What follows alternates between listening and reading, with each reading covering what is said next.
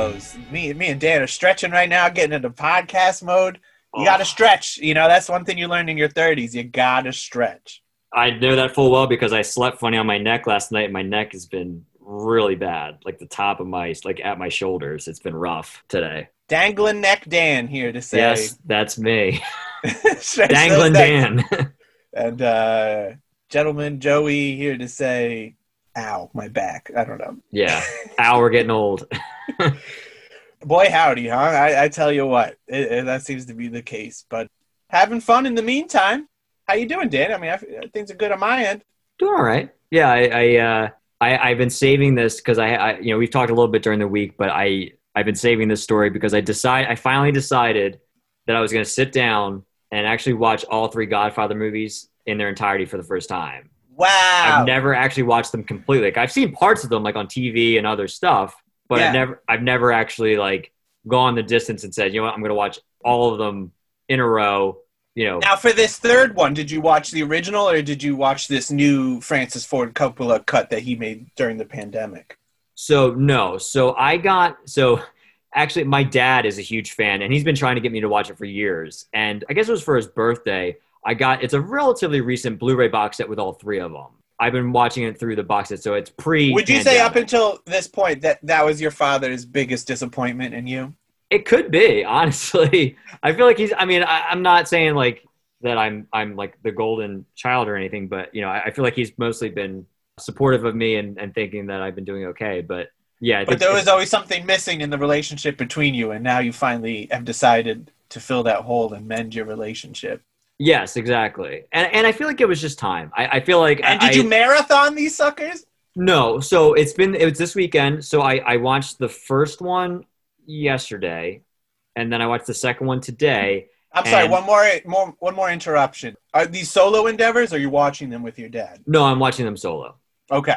My dad would probably be asleep. Might be for the best because, you know, there might be expectations next to you and you just want to enjoy it as a film. Exactly. I want to be in the zone and focused on it. Yeah, absolutely. So the second one I watched today, and then the third one, I'll see if we are doing a night episode tonight. I will mention it. Oh, so you have not done the third one yet? No, so that's the one I haven't gotten to yet. So that's the last. This is an incomplete conversation. I can't believe you're even stepping up to the plate with this just yet, sir. Well, I'm stepping up to it because I guess you've just watched Godfather 2, which if you're like, you know, everybody else, you're like, oh my God, this movie what a sequel. They raised the stakes even more, they say. But what does Dan say?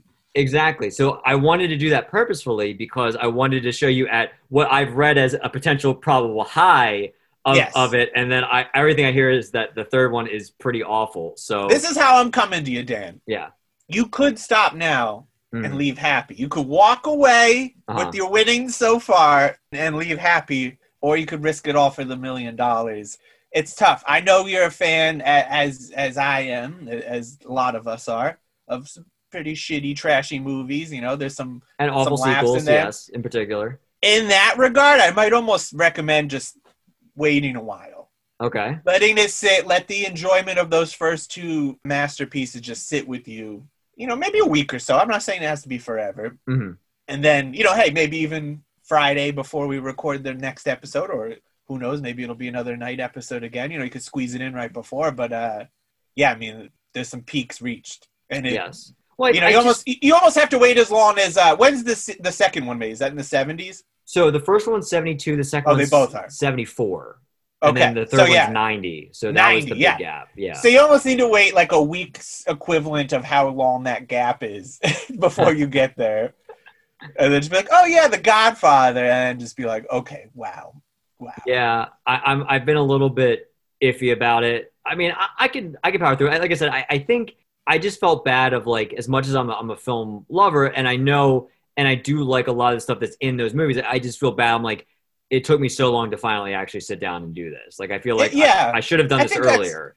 I think that's the case with a lot of us, though. It's almost like a Citizen Kane situation where, like, which I still haven't seen. Well, there you go. So that'll be a bonus episode of the podcast. I will say we're gonna get a Citizen Kane, mostly because I want to watch it again. It's a good time. Yeah, it takes a minute to get to it because I mean it's so referenced and beloved, and yes, it's the gold standard of mobster storytelling. Yes, great cast. Yes. Got James Caan in his prime. James Caan killing it. Yeah. Yeah, I love James Caan.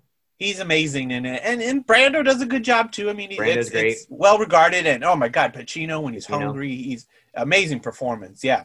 No, it's a good time. And that second one, you got De Niro. He's really amazing in it. He's hungry as well. Great times. Yeah, not a lot of really Oscar-worthy performances in that third one, but you'll get there. Good luck, sir. Thank you.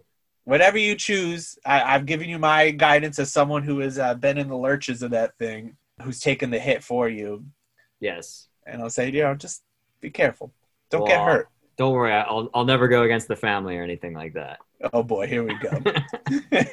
Does your dad like the third one? He does. When I was asking him about it, he says that's the one he remembers the least. And I think I understand why. He probably watched it the least amount of times because he always liked the first. I'm sure people watch it just once. Yeah. Maybe a second time to realize why you're supposed to watch it just once. I think he probably only watched it once. I think he said he watched it like when it came out and then probably hasn't seen it since. So I got him the set. So it might be fun is you do this third one, go about with your business.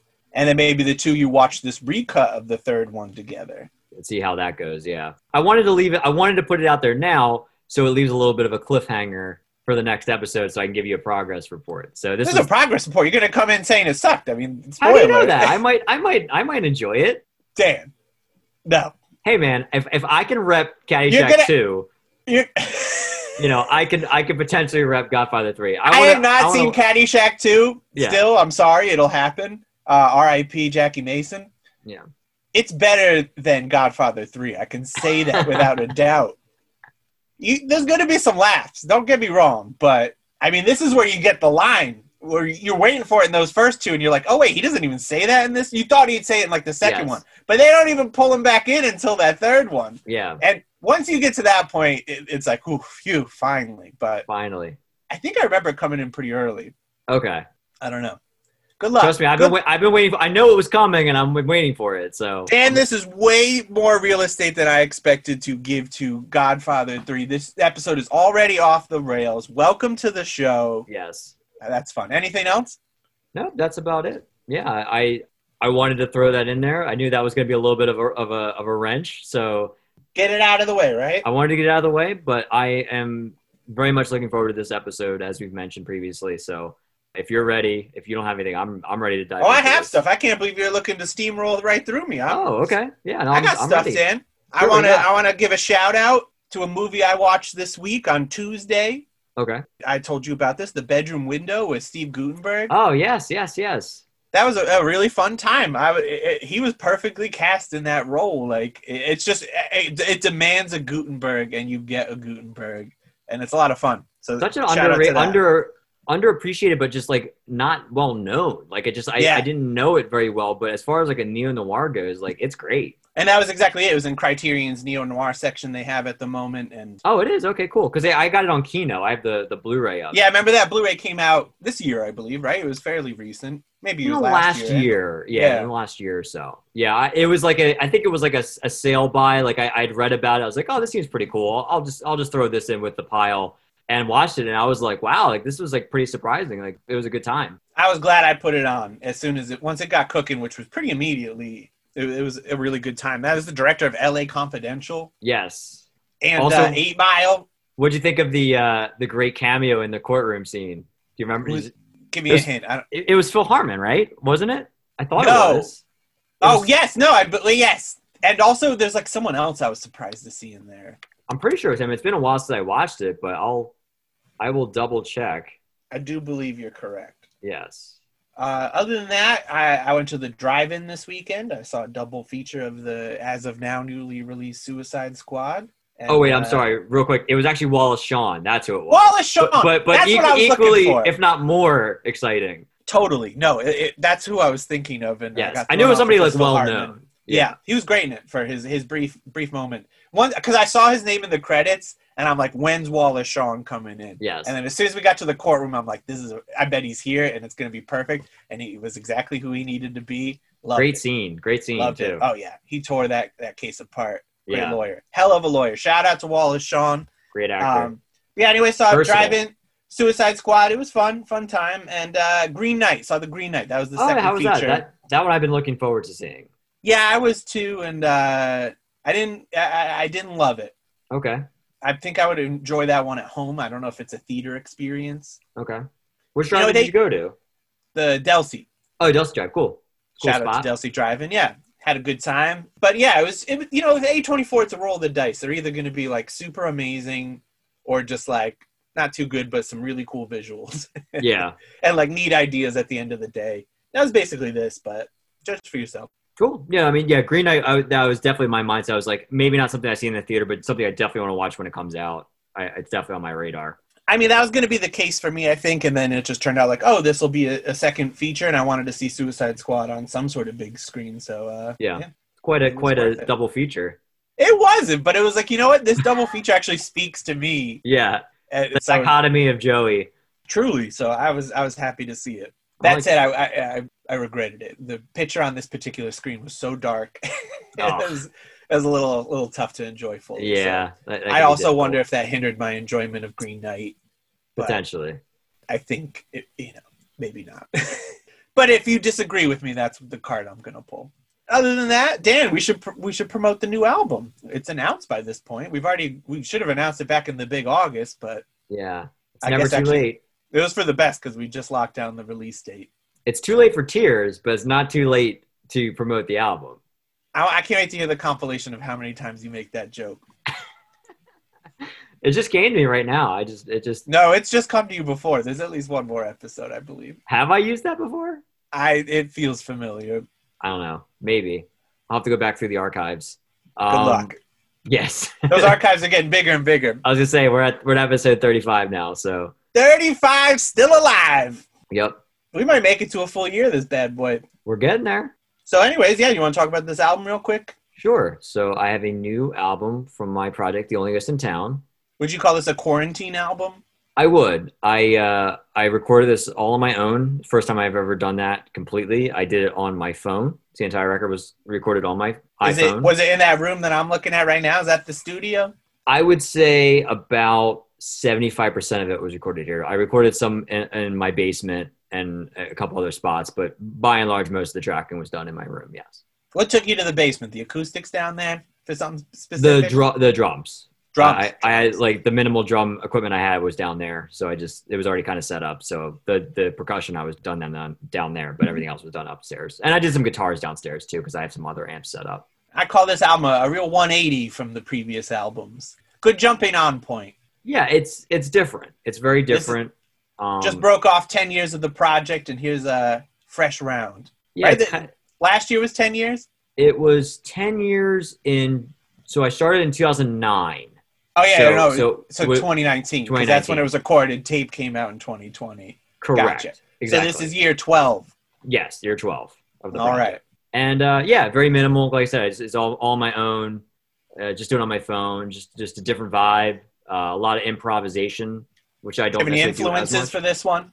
I'd say the biggest influences were probably a mix of, like, Spaceman 3, Velvet Underground, A.R. Kane, and Talk Talk, I think would be the stuff I was probably digging the most at the time that really influenced it and really, I think, influenced the record. I think it really just the outcome of it and the approach that I took. So a little mix of some 80s stuff, a little bit of a mix of some 60s vibe. But yeah, no, I like where it ended up. I'm excited for it. I'm excited for the tape to come in, but the album's called Pure Bliss. Mm-hmm. Very cool title.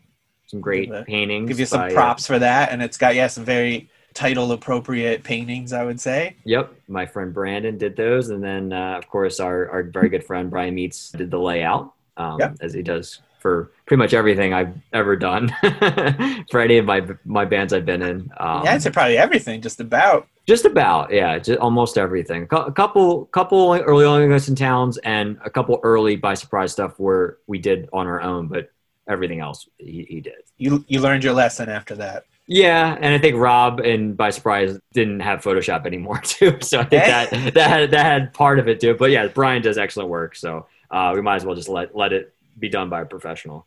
That's true. He always has Photoshop. That's true, but he is also an excellent designer, so I appreciate his work. He's got a good eye. Brings it together nicely with his aesthetic, I would say. Exactly. Like I'll just give him a bunch of stuff that I'm like, hey, like this is what I'm looking for, my vibe. It's a lot of random stuff that I like, and then he'll tie it all together, and it's even better than I could have imagined it. So he has a knack to do that. First single out now, Inside My Head.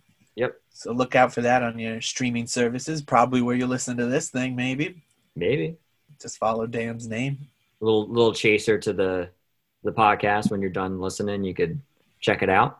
I would say that Inside My Head could fit in today's movie, Kiss Me Deadly. Good. Yeah. Good work. Why not? Give it a shot. I think Ralph Meeker would have dug it. Maybe? I don't know, man. I don't know if I could ever get a read on Ralph Meeker. Yeah, that's true. He's quite an enigma, yes. He's a true enigma, yes, absolutely. That sounds like we are ready to talk about this movie. Yes, this wild movie. This is a wild ride. This is 106 minutes of insanity. Yes. Kiss Me Deadly, based on the novel of the same name that was written by Mickey Spillane from 1952. Mickey Spillane, he's quite a character. Mm. We'll get into him as we go on. Directed by Robert Aldrich, released May 18th, 1955 by United Artists, and a screenplay by A.I. You got this one, Dan? I think it's Bezzetti's. Is it? Is that who it was? That sounds good. I've got bedroom windows still open. Give me a second. Fair enough. I think it's either Bezarides or Bezarides. Bezaride sounds good. Bezaride, we'll go Bezarides. I do feel bad though, because watching his special feature, he seemed like quite an angry guy. Oh yeah. Yeah, so I feel bad pissing him off, but hey, we're just keeping up the good work that the world did to him. I've only watched the feature with Alex Cox, which is pretty funny. That's funny. Yeah, that's good. I watched them all. They're good. Yeah. There's some good features on this one. Mm-hmm. Boy, it's a good time. I had this kind of moment when I was watching it. I had two main things. One is this movie. It obviously it's grounded in the 50s and it has that kind of atomic age vibe to it. But it almost seems to exist on its own plane in some weird way. Like it has such a weird. It's otherworldly. Absolutely. Yeah, it's very otherworldly. Exactly. Yep. And two, it's one of those movies that certain movies you have that you're watching in the middle of it and you have this moment like, I can't wait to watch this again. And you're still in the movie and you're like, wow, this is so cool. I can't wait I want to rewatch this already. And I've already only halfway in. This thing kicks just right off the bat and you're just in on it. I mean, you get Cloris Leachman, her debut role, and she just makes the most of it. Yes. She's just running down the middle of the street in nothing but a trench coat and just like screaming and trying to flag down a car. Nobody's coming until she just runs in front of one who happens to be driven by Mike Hammer. What an amazing name. Yes. The Hammer. And there are some huge differences of the character in the novel than when we get to this movie. I mean, yes. He doesn't carry a gun, which he was very famous for. He carried a .45. That was a big deal to have back then, for him to be carrying something Mickey Spillane was very passionate about. Yes. This is a case where, like, you can almost compare it to The Shining with Stephen King's experience. Like, Mickey Spillane hated this adaptation. I mean, it's very different. I mean, it's very different, and that's a tough. Yeah, completely. That's something I wanted to ask you about. I was like, can you think of anything offhand where like it's an adaptation and so different yet you still like it? Solaris, the Tarkovsky Solaris, yeah, because the Stanislaw Lem, the guy that wrote that book, hated Tarkovsky's version because it was very different. Because the book was more about like environmentalism, and the movie was just straight up more like about the like psychological and emotional, experiences and stuff like that, between the characters. So. Yes, very different, but that movie, the original movie, is like one of my favorite movies of all time. So good, yeah. How about you? Essential viewing. I would say the only thing that comes to mind immediately right now would be like Adaptation that Charlie Kaufman wrote. Have you seen that one? I have not. No. Okay, it's like they bought the rights to The Orchid Thief, I believe, is the name of the novel, and it's just like the whole thing is just about him basically writing the screenplay for The Orchid Thief. Wow. And like it was just so good that the author. It's actually opposite situation where the author didn't hate it, but they were just like, it's so good. I just have to let you do this thing that's not even close to an adaptation. Yeah, they're just like, okay, that's cool. It's different, but it's cool. No, and like the author is like even like a character in the movie played by Meryl Streep and stuff. It's a wild. Interesting. Yeah. It's very I didn't know much about it and stayed away from it for many years, but I was like, I like Charlie Kaufman. It's just Spike Jonze I don't really like, and I powered through it. and you're mostly able to ignore the Spike Jonesiness of it all. Great music videos. I was gonna say, maybe love those. It's just the Yeah. features that never really translated for me. Yeah, that's fair.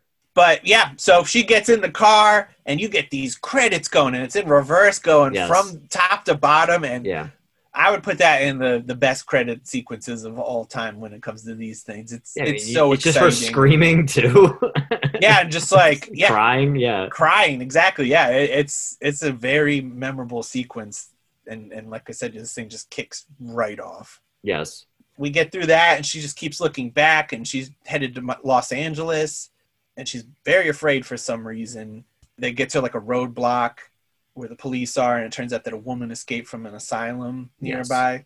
Mhm. And it turns out that's our friend Christina Bailey. That's who Cloris Leachman plays here. Yes. It was fun. It's always fun to see Cloris Leachman, especially because I feel like our generation really experienced her mostly as an older actor. Yes.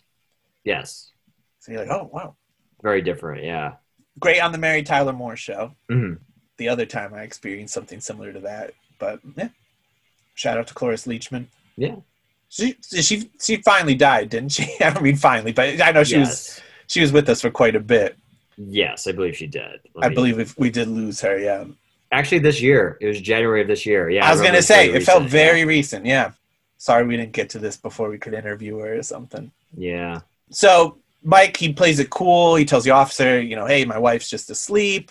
And I put my trench coat over on top of her, and then we get to a service station. She goes to use the bathroom and says, hey, to the mechanic that's there, could you mail this letter for me, which we'll find out about later. Mm-hmm. And then we're back on the road. As we're headed to this bus stop to Los Angeles, Cloris Leachman tells Mike, we don't make that bus stop. We will. If we don't, remember me. That's not going to come back at all, though. Don't worry. Suddenly we get a large black Cadillac pulls out in front of the road, and these men get out, and this is where we hear screaming. You see her legs just kicking around, and we cut to somewhere, some dark and mysterious noir location, and Christina's just being tortured. You see a pair of pliers discreetly off camera. It's very, very like menacing and horrifying, but you don't really see much. But that's part of it. It's like what you don't see. Your imagination, right? And that's how they get away with it. And it's a perfect device. And Mike's unconscious. He's on a spring mattress, like a bare metal bed. And when he wakes up, he finds out that she is dead. And they put him and her dead body in the car, and they push it over a cliff. Yes. And they think, hey, this is my camera problem. We're set here. No consequences. Way to go, guys. Yep. The Cadillac pulls away. Then we wake up in a hospital. Mike, the hammer's on, right? Yep. He's the hammer. I mean, we'll get into it, but there's been a lot of Mike Hammer performances, including Mickey Spillane himself. Yeah. Which is insane to me. But I guess if you write the character, you can do it if you want, I guess. Just that level of author fame where you can make your way into movies. He was in another movie too before that where they're like, okay, clearly he can act enough to do this. But yeah, I don't know. It's just fascinating, especially where you're like, okay, I know how to play my character. I'll do it. I'll do it myself. I wrote it, so I'm going to do it. I mean, heck, roll the dice, Mickey Spillane. You've earned it. Yeah, why not? So yeah, we're in the hospital room and Mike is discharged from there. And this is where he meets up with Velda. We meet Velda, who is very important. Basically like his personal quote-unquote secretary. Played by Maxine Cooper. Yes. So he's very sweaty in all of her scenes. Like his personal secretary, but like he also like has her just go to deal with these men. So like, because their business is like I wouldn't say like a private eye. I mean, I guess he technically is, but like in a way that he's just like getting people who are like cheating on their wives to gather evidence against them. Basically, he is a private eye, but he's like the way they look down on him. Like when the police are investigating, like you can tell that like he's vilified amongst his colleagues for being like this very like kind of low rent, seedy. He's just like almost like a scam artist kind of private eye. Like, he's not like a crack private eye. He's a very just lowly kind of guy. You know what I mean? And he's just sending basically to entrap these guys. Yeah, and these some of these can be very dangerous men, especially as we find out later. Yeah.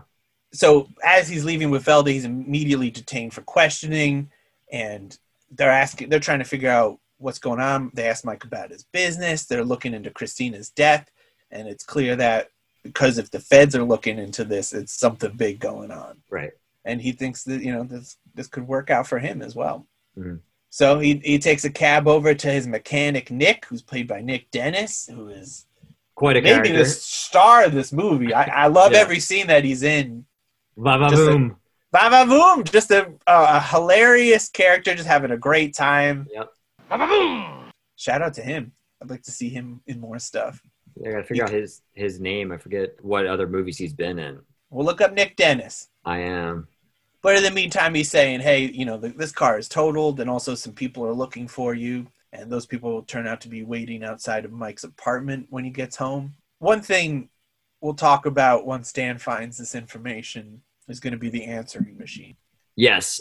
So one notable film that he was in is actually one that you talked about recently that you watched, is Spartacus. Oh, wow. Yeah. I feel like I remember him in there now that you mentioned that. Yeah, I mean, it looks like he was in a bunch of other well-knowns, like A Streetcar Named Desire and East of Eden. And actually one that I actually just picked up the other day, another film noir by Robert Aldrich called The Big Knife, with Jack Palance, Ida Lupino, Rod Steiger, and Shelley Winters is in that as well. Ooh, that sounds like a good one. Yeah, it's an Arrow Blu-ray. I saw it, and I was like, you know what? Like, I found it used, and I was like, oh, I'm gonna give this one a try, maybe. Maybe. I like his direction in this film too, so I was like, I'm curious. I haven't seen anything else by him, so I'm curious to see like what that dynamic looks like. I mean, I haven't seen more film noir by him, but I've seen like he did The Dirty Dozen and The Longest Yard. I've seen those ones. Yes. So I'm curious to see what this is like. But what do you think of that answering machine, that reel-to-reel answering machine from the far-off future, even beyond now, the 2021? It's cool. I like it. It strikes me every time. Yeah, I mean, it's huge. Yeah. I mean, it's quite like... Well, it's like built into the wall. Yes, it's quite a discussion piece, I would assume, as well. Like, if they had guests over, they're like, what is that thing on the wall? No, you go right to that. You'd be like, you would come home with guests and be like, oh, excuse me, let me listen to my messages, even though you already listened to them. Right. Like, you would set that up. And it has that pleasant, like, voice telling you to leave a message, and then there's like a ding. Yes.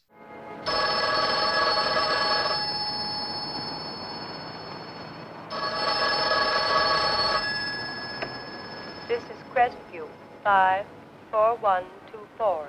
Mr. Hammer, whom you are calling, is not available at present. If you wish to leave a record of your call, please state your message at the sound of the tone.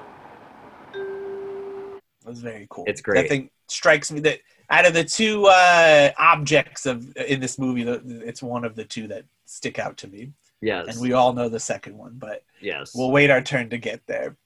So yeah, they're waiting to ambush him, but nobody's there. This is where we get the phone ringing in the answering machine, and it's Velda on the line saying she's on her way over. And then we got Velda coming over, and followed by Pat shortly. Pat's there on official business. He lets himself in. He kind of lets a little of the steam out that's going between Mike Hammer and Velda. Yes. Says, hey, why don't you wipe that sweat off your brow? I got to go talk to Mike Hammer. And he doesn't have anything good to say. He actually revokes his private investigator license and his gun permit. Yes. So, hey, there's the scriptwriter saying, here's a reason why we don't have Mike Hammer with that gun that he so famously uses all the time. I didn't know if they had the actual authority to do that quickly, but apparently so. Oh, it was like, yeah, right there. And thankfully he had all that stuff on him. I mean, I guess you carry your permit around with you, but. Sure. You never know if you get stopped or get it revoked. And then Mike Hammer, he asked Pat about a science reporter named Wright Diker. After that, Mike and Velda go back to talk about their investigations, and he's telling her to continue on this one case. Mm-hmm. I think like what they had was unusable and they needed to get it again. Yeah. So another date must be set up. So now we have a different sports car, and Mike's on his way to go visit Ray Diker, who's played by Mort Marshall. And he's followed by an attacker along the way. But Mike, of course, he's ready for him, and he takes the guy down and continues on his way to the apartment. That sequence is great. It's so good. There's a lot popcorn of cool, and yeah. No, I mean, Aldrich was really good at like violence and yes, and these kind of scenes. So they definitely they sing in this thing. So he gets there, and the guy, he's already terrified. He's already been beaten before, as we see. And he's like, I'm afraid. And he's able to give Christina's last name and her address, the last known address. And he heads there, and he sees like an old furniture mover who's able to give him some information. Gets access to the house, yeah. Yeah, and then he's able to get the current address of Christina's roommate. Yes. And then you have the apartment manager, and he takes Mike to the apartment. Everyone's very willing to just, let this guy in. But something happened. But yeah, he's there, and he sees a volume of poetry. Yes. And they were talking about poetry earlier when they were in that brief car ride together. So that stood out to him. And then he heads over to see the roommate, Lily Carver. And what do you think of her, Gabby Rogers? She was interesting. It was interesting because, as much as Mike Hammer seems to be like this magnet for women attracting to him, and she was maybe no different, he did not want her advances at all. No. Also just a garbage actor. Her performance is just like so wooden, and yeah.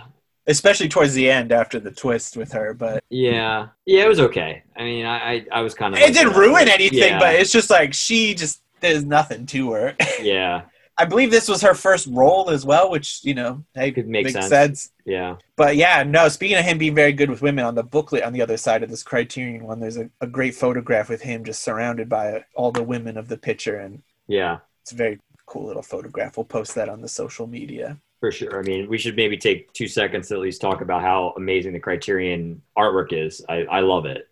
I like it. I don't know. I'm not too into like the pulp vibe of it so much, but really, I like that. I like the colors. I like.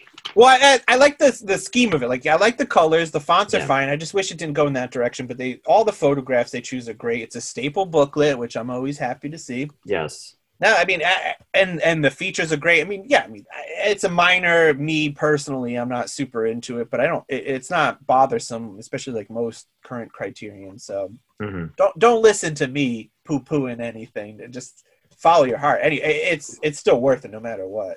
Yes, looks great. The print looks great. Print. Yeah. Yep, and just a lot of good features on here. I liked all of them. Mm-hmm. I devoured them. Yes. So watch out for that in the November Criterion sale if you're looking for half off. Or, highly recommend. Do what you got to do. Welcome to September. You got to wait 2 months. Add to the list. So Lily Carver, she greets him with a gun, and they end up talking, and she tells Mike a little more about Christina and the night that she's taken away. The bird in the cage, what happened to it? It was a nice bird. Used to eat out of my hand. You let it die. Why'd you let it die? It reminded me of her every time it sang. She was a good kid. She was lots of fun. We worked together, a couple of jobs, till she got sick. That's when I noticed that she started to change. You get on a merry-go-round. You think you can get off any old time. But then it starts going too fast. She was scared. She was more and more scared. She was afraid to go out. She'd go to the movies once in a while or out for groceries, but never very far. Then the police came around. They asked questions, lots of questions. Then they took her away. After a while, I had a feeling someone was watching the place. And those men came. What did they want? I didn't stick around to find out. Why was Christina so afraid? It's all right, you can trust me. I don't know.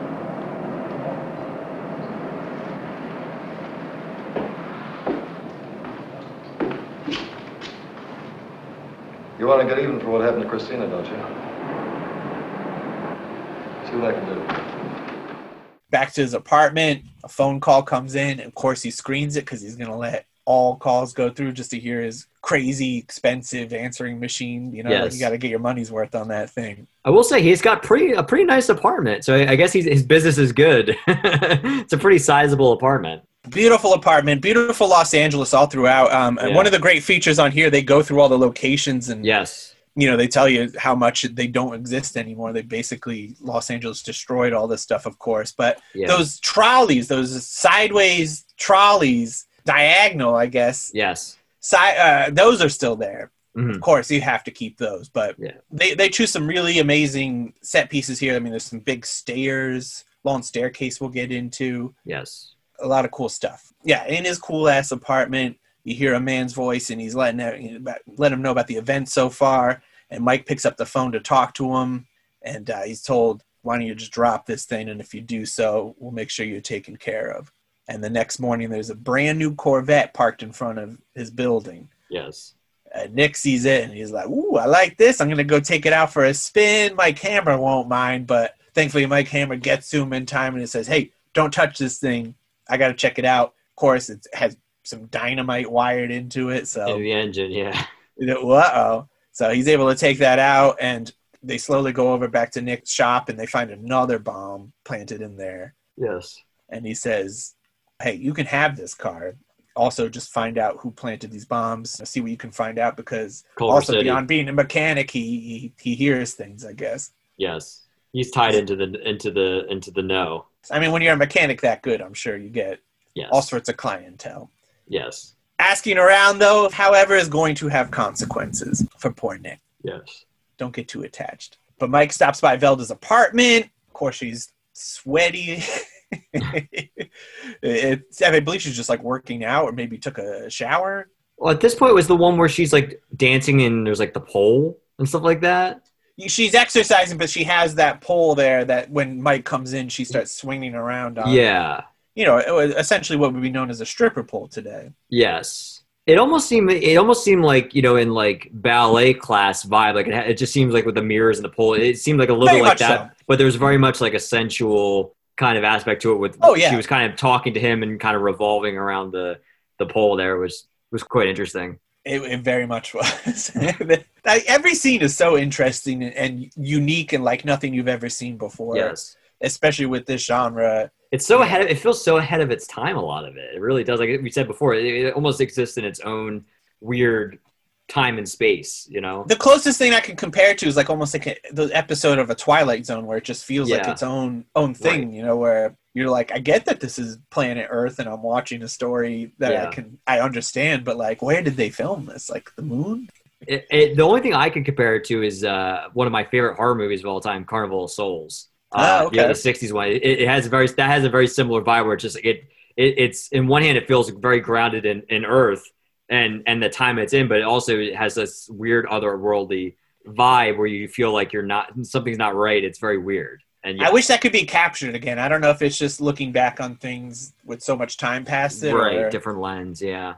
I guess we have to talk to the kids, ask them what, maybe from like 80s and 90s feels otherworldly to them. Yeah. And we both know the answer is the Super Mario Brothers movie. Super Mario Brothers movie, yes, definitely. I would say that feels otherworldly. It does, yeah. I mean, they go to another world. Sure, we're taking it. I guess it's tough when it's like going to another world. Of course, that's what you're going for. Yes. Because one thing I was thinking of is like that movie Dark City from the 90s or early 2000s. I remember. I never saw it. Yeah. I definitely remember it, though. It's a good time. Yeah. That's all I got. So at the apartment, we're swinging around on the pole. And the divorce business is starting to look a little too small time. And he says, this thing feels like something bigger. The girl that he picked up was mixed into something big. And Velda tells Mike that Diker called and left 2 names in contacts. One was Leopold Kowalski / Harvey Wallace and Carmen Travago. And that Kowalski was a pro fighter. And there was also Nicholas Rimondo, and she couldn't find anything on him. Yes. But she emphasizes was on them because they both knew Christina and they're both dead. So, yeah, everybody that had something to do with her is turning up dead. So, yes, this absolutely is something pretty big. Very, very suspect. something sinister is going on. Absolutely. So we got to see Harvey Wallace, who's played by Struther Martin. Struther is such a great name. Yes. He's at home with his family, and they're eating dinner, but Mike makes it in there, and Wallace admits that Kowalski was actually pushed in front of the truck and was killed. Mm-hmm. And then also there was the gym where Kowalski trained to go to, and we see Eddie Yeager there. And Eddie Yeager asks about Kowalski, or Mike Hammer asks about Kowalski, and Eddie gets scared. And yes. Says he doesn't know anything. Doesn't know anything, but that doesn't Basically seem paid to to be not true. know anything. But then we find out that Charlie Max and Sugar Smallhouse, another great name. But they both say- of those henchmen are just like straight out of like a comic book, and it's amazing. It's so good. Yeah, they say if hey, you say anything about Kowalski, you're going to be killed. So that threat seems to be working. But Mike calls Pat at the police station and says, "Hey, who do Max and Smallhouse work for?" And then we find out about Carl Avello, played by Paul Stewart. Off to the Avello home now, where Max and Smallhouse are there playing cards. And Avello's chilling by the pool. Maybe it was a modern eye, but that pool seemed a little dinky by today's standards, Yeah, but I love the set design. I love, as we'll get to in a moment, the placement of the actors and the characters in this. It felt like, it kind of reminded me of that the French film last year at Marienbad, like where they're all kind of very separate, and it seems like it's intentional, but it has this menacing vibe to it throughout it. The way that very they're much spaced in this area. Boy, when Mike Hammer starts coming in, like this Friday, who's played by Marion Carr, comes in and starts just kissing him, and Yeah, she's all over him. Hello. Advocate General This is a on the rail, coincidence. carrying the lightweight of the race. And jockey How do you do, ma'am? skin diver How do I do? Dudley Carroll. Glass door number 3 Crazy. with Jerry Percy. Victoria Shout follows under the handling of Peter Buteri. Black Rocket number 5, written by Dave. Don't be afraid, I won't Big bite. Boy with Johnny Kempton is a favorite. You don't Big taste Boy like carries the anybody silks I know. of the noted owner and trainer, But it's Elbert all Westbury right. of In fact, Connecticut, it's and is trained wonderful. by Harlan Keating. Come on, crazy. Right now, Big Boy is 5-2 favorite. His record this year is outstanding, coming to the Warwick Second. Handicap victorious in 3 Okay. of his 4 stakes starts. His last one a track record at the same distance in Cincinnati. After Big Boy is Mountain Knight with Aura Alder, Gala Ackwood. Sure we haven't met before? Never. he's able to just be like, "Hey, why don't you head me in for a swim?" Yeah. And he heads in, and immediately Avello recognizes him. And as he's going in to change into some swim trunks, the boys follow him in, but Mike Hammer's ready for him. Yes, he's And ready. he takes these guys down. He punches Sugar, and Charlie runs off and runs to the boss. So he's like, "All right, Avello." Avello's finds him worthy of speaking to now all of a sudden. So they head into the house and they talk. And Avello says, "Yeah, it was me who put the explosives in your new car." And he says, "We keep underestimating you." Mm-hmm. And they're basically saying, like, you either need to back off or you're going to die at this point. The stakes are now higher than ever. Mm-hmm. So he heads off to see Carmen Travago, and he's scared too. That seems to be the case with everybody he's meeting into. He says he doesn't know anything, but he does say that whatever is going on, it's something small and that could be easily hidden. So that's something we're going to need to figure out. Yes. And he returns to see Lily Carver, and she's actually hiding out in the stairs. And she's been saying every time that people are looking for her. Right. Because he's hiding her out at this point, right? Sort of. I mean, at Yeah. that point, yeah. Because he. Oh, wait, no, this is where he she's- takes her back to the apartment Yes. after this. So Okay. they do get to that. So she's at the hotel where she's staying at, or that new apartment Yeah. that she's staying at, and then he like basically tries to like extricate her from the building without being seen to get in a car to take her to his place eventually, and to get him hopefully under some type of protection. That happens, and then also we check back in with Nick, who see if he was able to turn anything up from his sources, and he lets Mike know that, hey, there's some information on the car bomb, and that I gotta secure Lily Carver at my place. So Nick, I'll be right back, and we'll handle this. And Nick goes under the car to work. He's thinking about his new Corvette that he's gonna get, and we don't see this man, but you see some menacing feet come in. And, A lot of menacing feet in this movie. Yes, I would say that's a theme throughout. Yeah, and he goes to the car jack and he just crushes the car on top of poor Nick. Yeah. So brutal. By the time Mike gets back, he sees the other mechanic named Sammy. He's like holding Nick's dead hand and he's crying. And then the cops come and Mike heads off over to Velda's apartment. They kiss, of course, as they always do. And then she's, of course, sweaty. And, Yes. so she's just trying to figure out what kind of trouble we're in. And she also gives up another lead, and that name is Dr. Soberin. This name might be important, as we find out. It could be. The next day, Mike heads to a nightclub, and he gets a little Mike hammered, doesn't he? Yeah. That's good. I like that. Thank you very much. Bartender wakes him up because he's passed out, and he's like, hey, man, they got Velda. So he drives back to the gas station from the beginning where the attendant was, and he was like, do you remember who that letter was addressed to? And he was like, some guy named Mike. Hey, we know a guy named Mike, don't we? It calls him a joker named Mike, actually. I should give him the proper credit of his insulting quote there. So he runs back to the office, finds the letter, and all it says is, remember me. Remember that? Huh? Yes, I do. Keep remembering, folks. But as we see, Charlie, Max, Sugar, Small House, they're there, and they got great reveal, too. I love that. Beautiful reveal. One of the all-time greatest, I would say. Walking in, and he turns the lamp up above, so it's dark, so you can't see anything, and he's looking at the desk and doesn't realize that both of them are sitting right behind him. Yep. And both looking at him, and you're like, you as the audience see it, but he doesn't see it. So you're like waiting for it. Yep. Oh man, like so good. And Sugar's still pissed about the beach house from before, so he takes out one of those blackjacks. Oh yeah.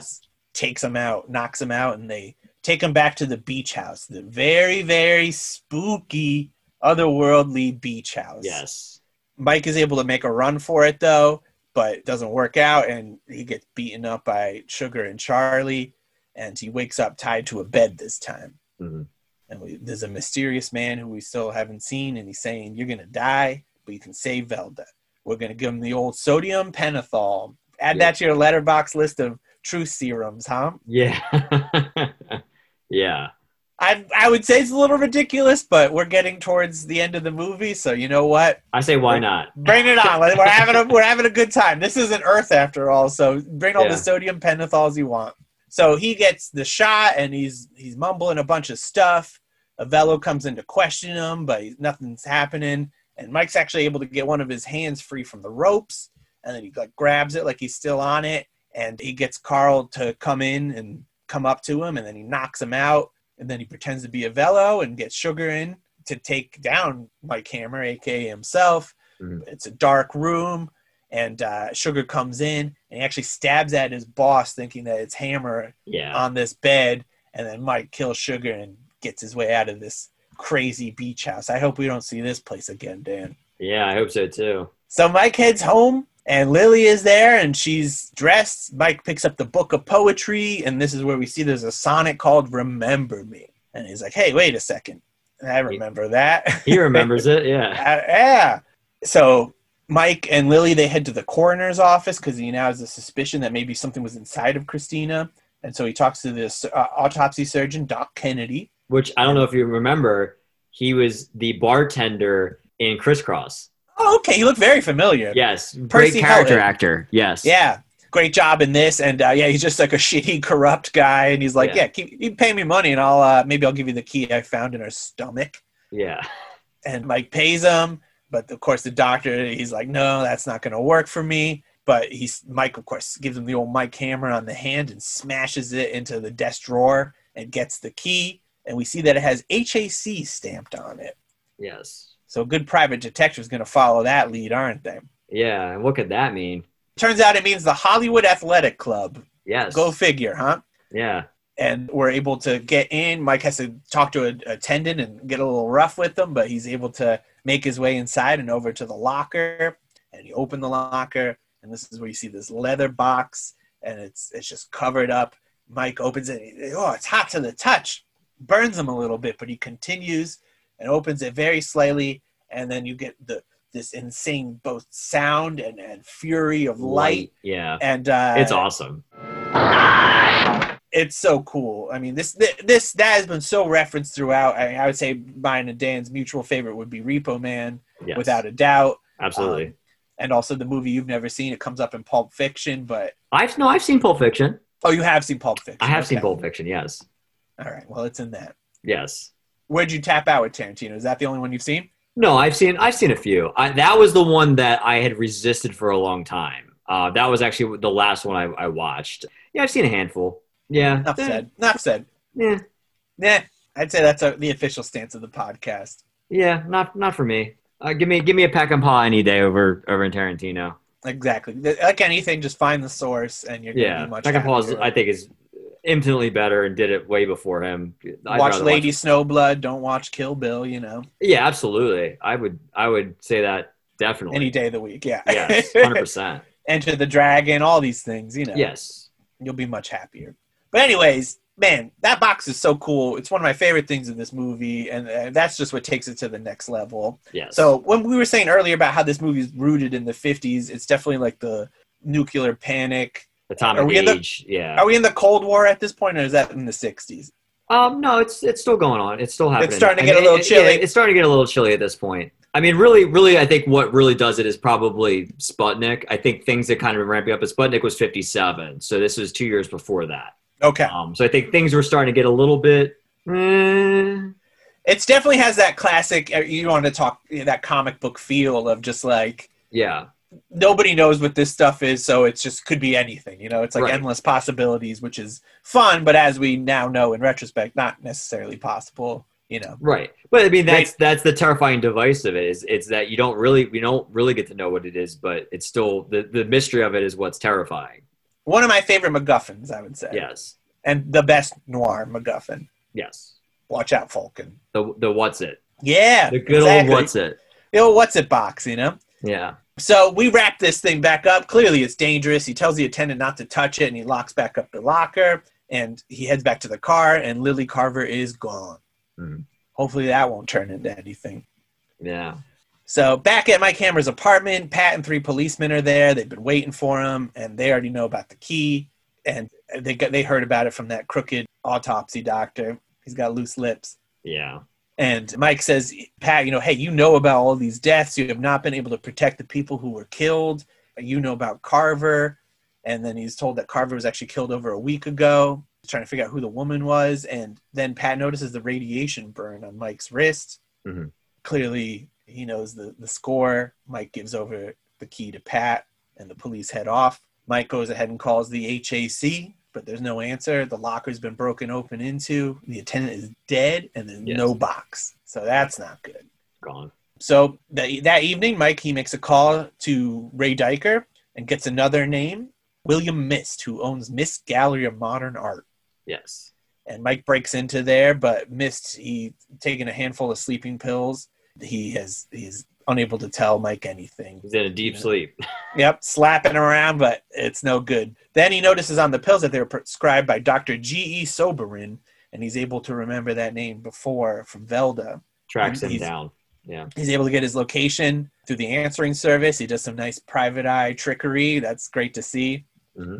It's great to see private eyes be private eyes in these things. I feel like they say they are, and then they're just going on some adventure, and you're hoping for the best. You want to see a little detective work in these things. Well, that's exactly it. I mean, to my point earlier, it's like, it seems like everyone kind of considered him like not very smart, very just like the lowest form of detecting, of just basically being like almost like a scam artist. Saying that he's like a quote unquote private investigator, but throughout this, I mean, he's a little bit behind, obviously, but he's still right on top of it. I mean, he's still absolutely, and he's chasing all these dead ends and chasing all these loose ends and trying to pick up all the pieces. You can't judge a book by its cover. Maybe you can with these Mike Hammer novels. I don't know, but just because he's doing some sleazy gigs doesn't mean he's not a capable detective. Exactly. So we head back. He has a hunch. He heads to the beach house, and he recognizes it from earlier. Dr. Soberin's there, and he's packing to leave. And he's talking to Lily Carver, who we find out her real name is Gabrielle. And she was actually employed by Soberin to get the key from Christina. So she was like faking being her roommate and also keep an eye on Mike Hammer. That Lily Carver, she's no good. And I feel like after she makes the turn, her acting just goes, I mean, it was like about one note the whole time, but her as like evil it's funny to watch her try to play that. But it's effective. It doesn't ruin the movie, but I can't help but notice it's a bit of the wooden variety. Yeah, I think she plays a little bit. She tries to play a little bit more naive towards the end, because she seems like more just like she's just kind of along for the ride and doing whatever the doctor is telling her to do, basically. So she's like, "Oh, what's in the box?" Like, and he like goes through the whole like Pandora's box thing, and there's a lot of these weird. Oh, he even makes a reference to that as well. Yes. What's in the box? Curiosity killed a cat, and it certainly would have you if you'd followed your impulse to open it. You did very well to call me when you did. Yes, I know. But what's in it? You have been misnamed, Gabrielle.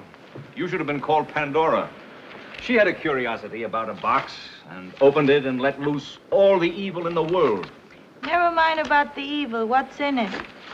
she's very curious about the box, and then she also wants her share to be, which is half, and she wants it before Soberin leaves on whatever trip he's taking that he's packing up for. Except there's one problem with that. Yeah. It can't really be divided in half. Yeah, absolutely. What are you going to do? He pretty much gets that, and he's like, no, I'm going to leave. Good luck with everything. And he actually kills him, and he just says, don't open the box as he's dying. You'd think you'd listen to that if those are your dying words, not like, hey, you fucking shot me. Ow. I don't like you anymore. It's like, hey, don't open the box. I would be like, if I'm dying, I better open that box. You deserve a good box opening after that. Well, I mean, but I think that's exactly it. I think it's pretty telling about how serious and dire opening that box is, you know, like, because you're really opening up a true can of worms, I think, with that. And I forgot to mention this, but Velda was taken also. Yes, and she's there. She's there. She's at this house, yes. And Mike has now entered, and he gets shot. And he's trying to find out where Velda is. As that's happening, Gabrielle opens the box and just immediately bursts into flames, which is so cool. And that was reused in Raiders of the Lost Ark. You sure? Yeah, I mean, no, it's true. I mean, the ending, the ending with the opening of the Ark. I mean, it's the same. That's totally the influence for that. No, it's crazy how everywhere this is. I mean, this is also even shows up in one of my favorite movies, Southland Tales, as we often mention on this. Yeah. So, very cool reference. Makes that movie even cooler. Yes. But so you can see the influence, and you see how appreciated this movie is. I think that's the bottom line. It's like, especially filmmakers, like, love this movie. I think that's what helped, because it seemed like at the time it didn't do so well, and we'll get into some of the controversy that was around it at the time. But it's definitely something that, as time went on, people really came to appreciate and love this movie, and rightfully so. So yeah, she bursts into flames. It is great. We find Velda. She's in this locked bedroom, and he's able to free her. Now this is where we have to stop, screech the brakes, and say there are two versions of this movie. Mm-hmm. So I guess we'll continue the version we've all watched, and that is widely available at this point. Mm-hmm. They are able to flee the house. They're running on the beach. They're like tripping, and everything's like strobing up effects. And there's these crazy, amazing sound effects happening as like. It's like a possessed house almost, and mushroom cloud. They're making it to the beach. They're in the water, and this house just explodes. The house just disintegrates, and they're watching it from the beach. But for some reason, there's not even like an explicit reason why this happened, but that ending scene, those on the beach making it out of the house scenes like were gone and missing. And so the movie just ended with the house exploding. Yes. Which is crazy. Yes. I think I would still love it. I'd probably maybe love this movie more because you'd be like, this is the craziest ending of all time. It'd be so nihilistic. Absolutely. And that's a special feature on here. They do show it ending like that. And it's crazy. Yeah. That must have been so wild. But yes, eventually they're able to restore these minutes in here. And still a very, very perfect film. Yes. But the Kefauver Commission disagreed, Dan. There's a federal unit dedicated to investigating corrupting influences in the 1950s. Yes. And they saw this one as 1955's number one menace to American youth. And I guess I could see that. I mean, at the time, this was pretty... He's not a menace, but I could certainly be like, yo, this is a crazy-ass movie. Yeah, I could definitely see this being, like, one that people would be like, what the hell? Like, there's a lot of just, like, pretty rough and seedy and ridiculous things in this movie. And Robert Aldrich, while this was happening, he took up the rights of free speech and for independent filmmakers and started a writing campaign and seemed to be successful. He was able to defend himself. The movie was filmed in less than 3 weeks. Wow. That's crazy, but, it seemed to be very efficient, very confident script. Fun fact about the cars that he drives, we have a 1951 Jaguar XK120 Roadster, a 1950 MGTD, and a 1954 Chevrolet Corvette C1. Mm-hmm. The Jaguar, if in excellent condition as of last year, would have been worth over $100,000. Isn't that wild? That seems to be the price for about all of them. I think they smashed that and blew up. I know, like it was nothing. But hey, back then, you got a million of those. There was a memo from United Artists that Mickey Spillane's name must be above the title and in the same type style that appeared on the book jacket. Mm. I thought that was interesting. we'll get into Robert Aldrich. So yeah, I mean, definitely he'll be back, but also he had some big ones in his day. I mean, I would say Dirty Dozen is probably the biggest of his films, and actually he sold his profit participation to MGM for over $1 million and used that money to actually achieve a longtime dream of his, which was he wanted to run his own studio. He was sick of working for people, and he wanted to, he felt that they'd never been done right. Mm-hmm. Actually, he said, quote, "My dream has always been to own my own studio. With the possible exception of the old Enterprise studio back in 45, I've never seen a studio run the way it should. That's because everybody at Enterprise felt they could make a contribution, and that's the feeling I hope we can have here." So that was opened in August of 1968, but eventually, after making a deal with ABC Pictures, they had a falling out, and he ended up selling his studio. But after collaborating with Burt Reynolds and The Largest Yard, they made a film in 1975 called Hustle, and they started a production company called Robert. That's catchy. I thought that was a good time. Mickey Spillane. He's a fun guy. You should watch his special feature on here. It's a nice little half-hour documentary on him. It's definitely a good time. He came up writing pulps. He actually came up writing comics as well. I mean, he wrote in the 40s for Captain Marvel, also known as Shazam today, Superman, Batman, and Captain America. Mm-hmm.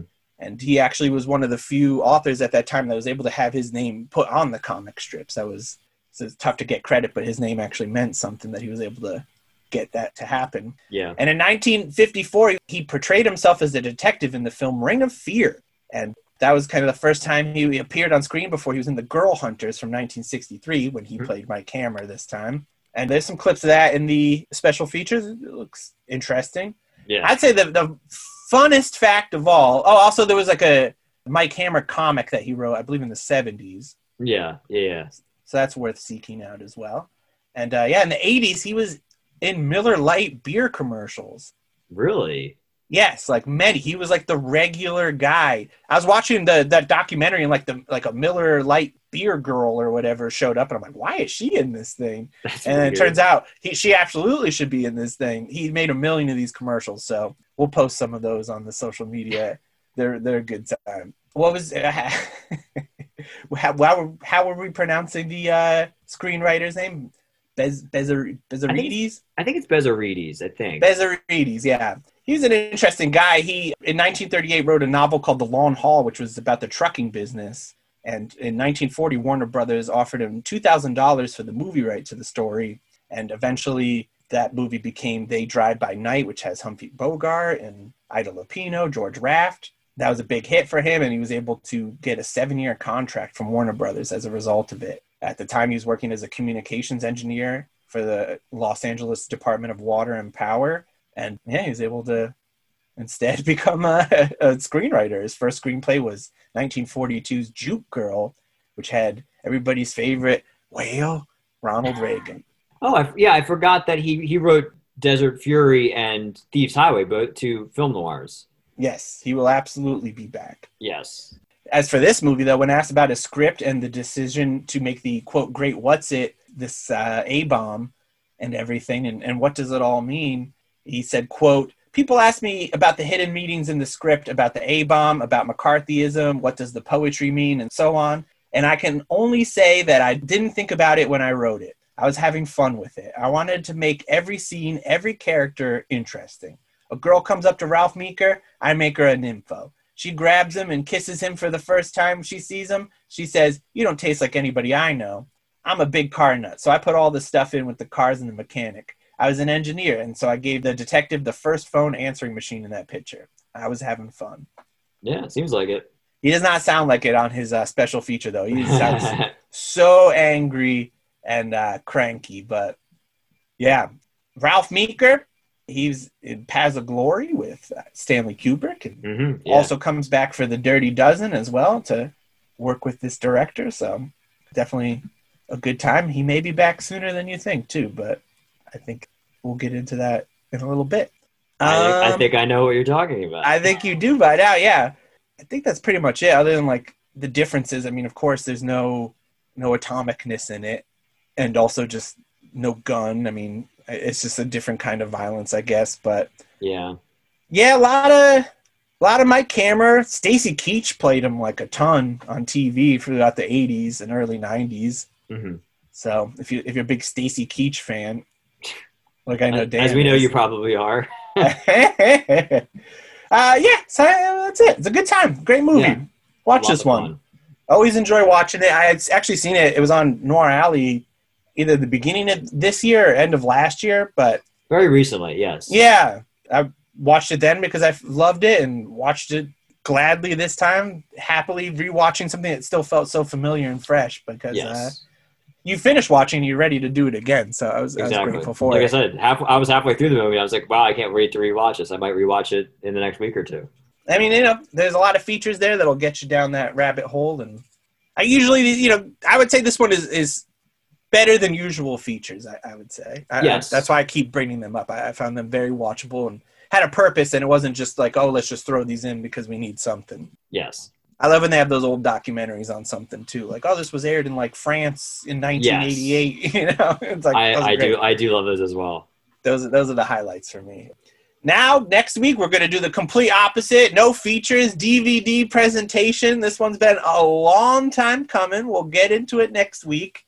But we're going to see our Meeker friend and some other old friends. We got my favorite, Jimmy Stewart. Looking forward to Your seeing old him friend. in this. My old friend, but then also Janet Leigh, who we do like. And We do like. Robert Ryan, my true old friend, who I'm Yes. very excited to see in this one. We're going back to the Wild West, Dan. We're watching 1953's The Naked Spur. This is the untamed wilderness, grandeur that seems untouched by man. And into this mountain fastness comes a man in pursuit of danger. This is the savage, flashing story of this man. The man with the naked spur.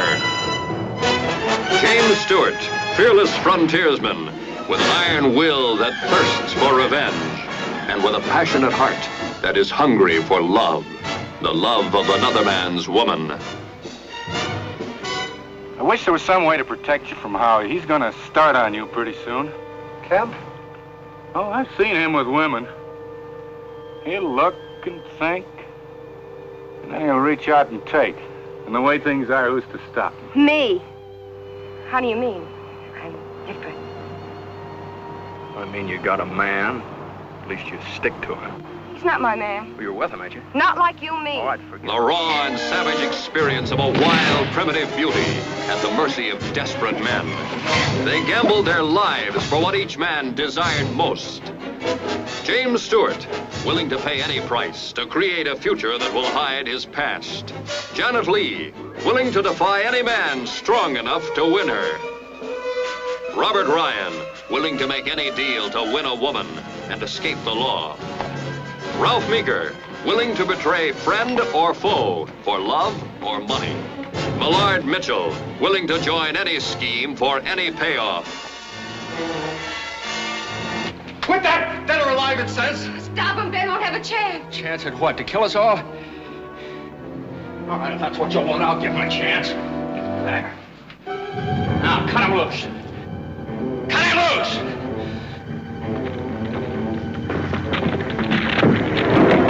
Look out, Rock!